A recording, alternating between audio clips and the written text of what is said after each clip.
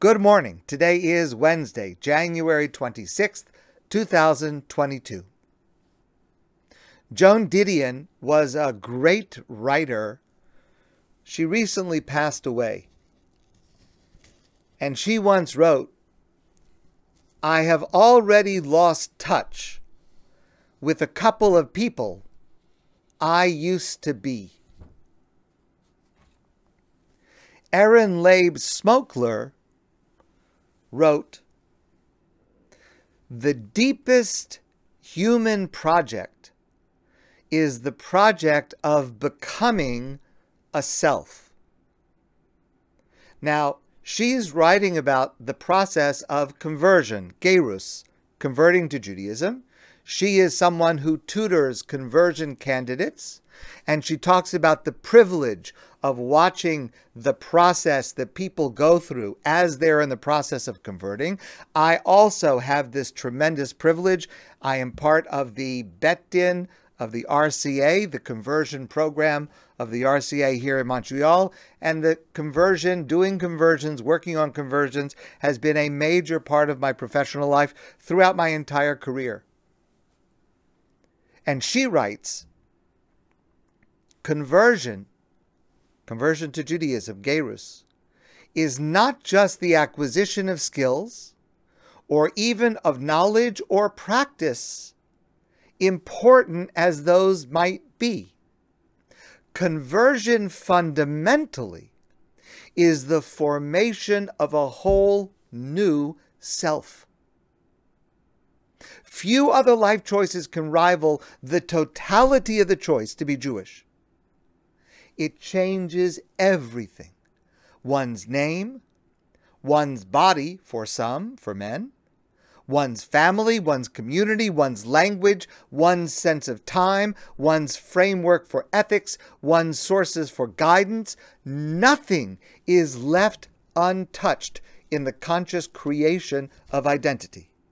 And yet, the reality is that spiritual rebirth erases neither biology nor memory.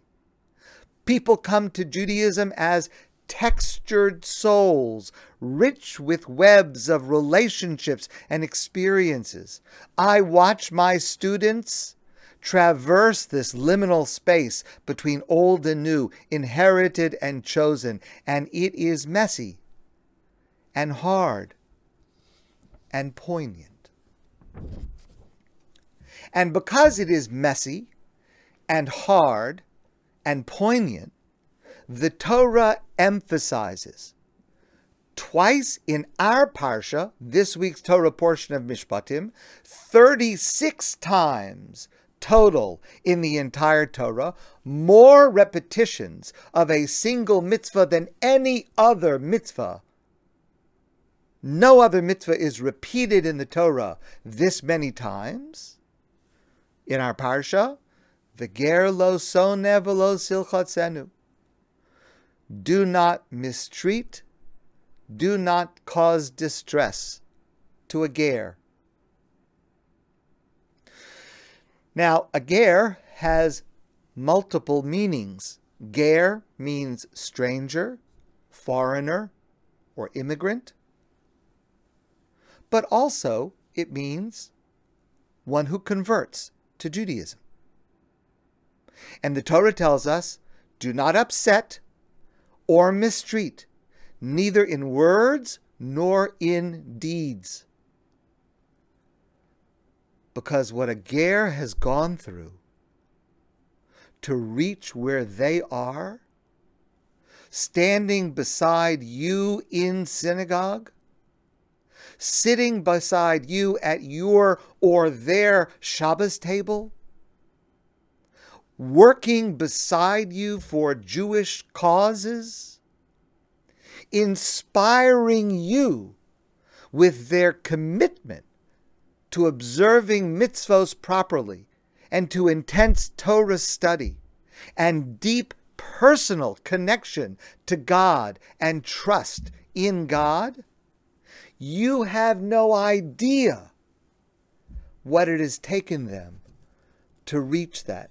So just don't. The Torah repeats over and over 36 times.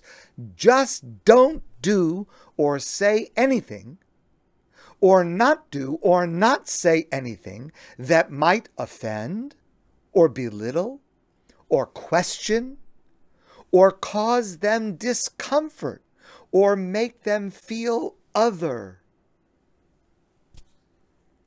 And that includes this warning, this prohibition. It includes when you do not intend to offend or upset, and it's not even clear to you why what you're saying offends or upset.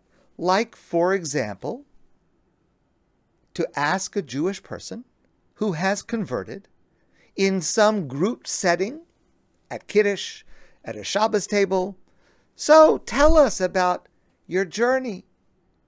Why did you decide to become Jewish? It sounds on the surface like it would be a very respectful and appropriate kind of a question, but often it's not understood that way.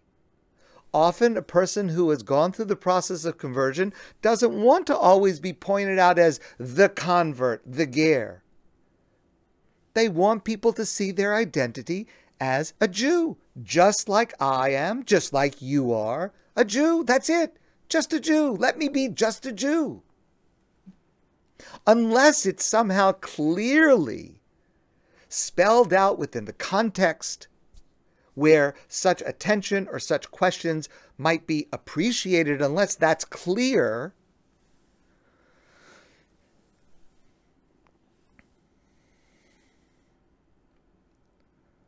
don't assume. So you should just respect and befriend and be nice and see the commonality that you share. And that's why the Torah repeats this requirement twice in our portion, 36 times total. But there is a second layer to this, also from our parsha, which is at the same time somewhat contradictory to the first layer and complementary. It may seem at first contradictory, but it needs to become for us complementary. And let me start by asking a famous, often asked question. How could Moshe marry a non-Jewish woman? Moshe married Tzipporah. Tzipporah was the daughter of Yisro. Yisro was Kohen Midian, the priest to the idolatry practices in Midian. Tzipporah was the daughter of an idolatrous priest. Certainly not Jewish. How could Moshe marry Tzipporah? Or, earlier in the Torah, how could Yaakov, our patriarch Jacob, be married to two sisters at the same time, Rachel and Leah?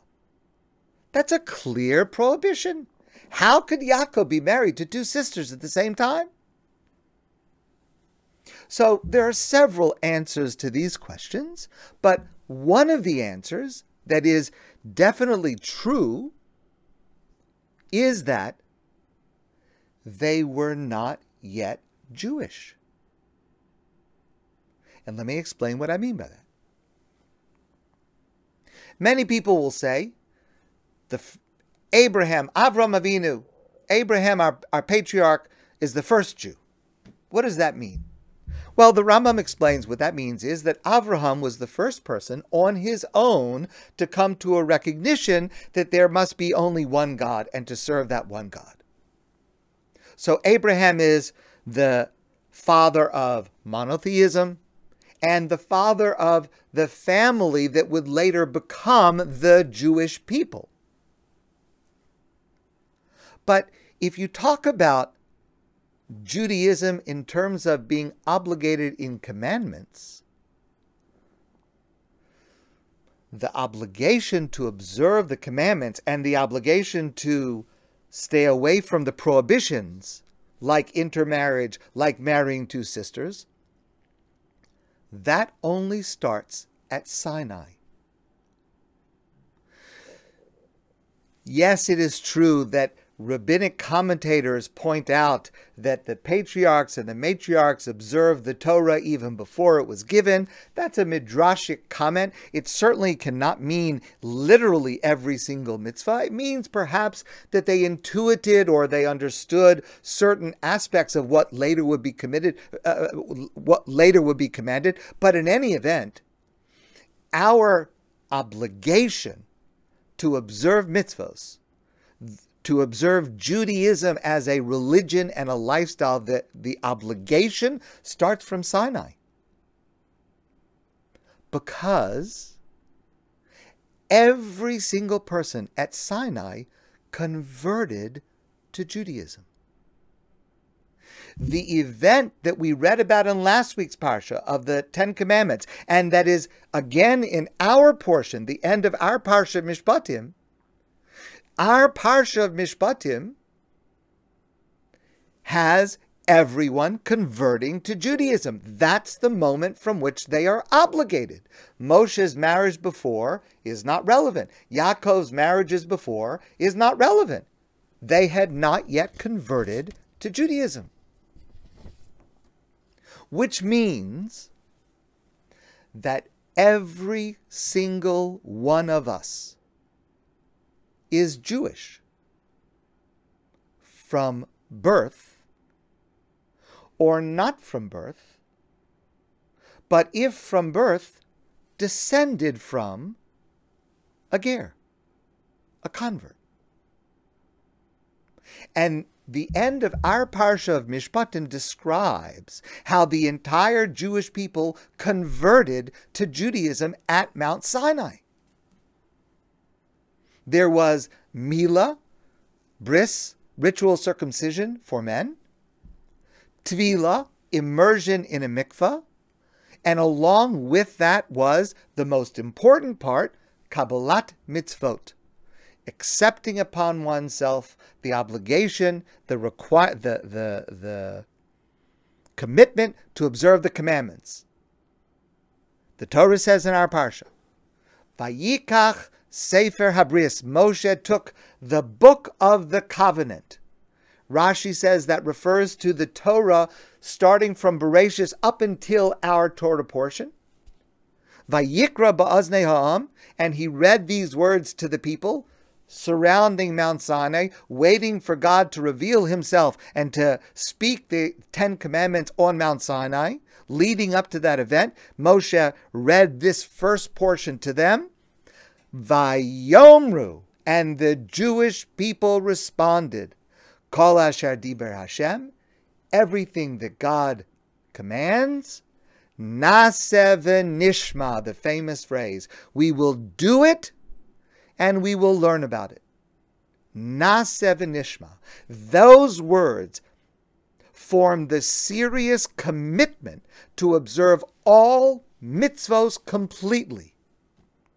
What we have learned so far and what we will learn in the future, to the best of our ability for the rest of our lives. That's what Naseh v'nishma means, and that is the essence of conversion. That was the essence of conversion for the Jewish people at Mount Sinai, just before God revealed himself and spoke the Ten Commandments, and that remains the essence of conversion throughout all of history, including today, for anyone who wants to join. It's the exact same ceremony. Even a lot of the wording is the same.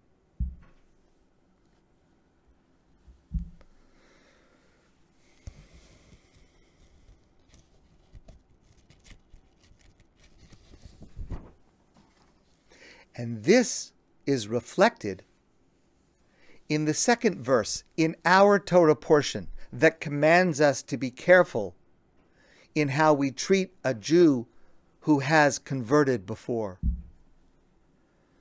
V'ger lo silchotz. Do not mistreat a ger. Va'atem yadatem es nefesh hager. Because you know the soul of the ger. Ki gerim heyisem be'eretz Mitzrayim. Because you were gerim in the land of Egypt. Now this verse has a double meaning, and please listen carefully to these two layers of meaning. As I mentioned before, the word ger refers to a stranger, a foreigner, an immigrant. Don't mistreat such a person. Because we were strangers, and we were immigrants, and we were persecuted because of that. And so we should especially be sensitive to those who are going through now what we went through then. That is definitely true. But the second layer is likewise definitely true. Ki gerim heyisem, because you in Egypt, you were converts. You were undergoing the process of conversion because you too converted to Judaism. And that process started in Egypt and culminated at Mount Sinai. So every one of us, Jewish since birth, also needs to remind ourselves that we have Nefesh Hager, the soul of one who converts. That reshaping of identity, that messy, hard, and poignant formation of a whole new self is true for every single one of us. Some more recently, and some further back. But that's the only difference. Equally true, nonetheless. So when the Torah commands us to be exceedingly careful how we treat a ger in our speech, in our behavior, never to cause discomfort, never to cause offense, never to cause humiliation,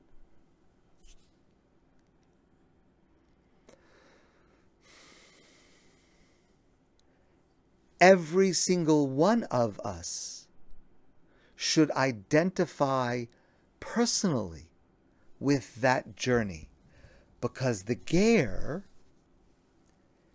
is me. I too need to be able to say, I have already lost touch with a couple of people I used to be. My friends, I want to wish you a great day. And I look forward to seeing all of you soon in person.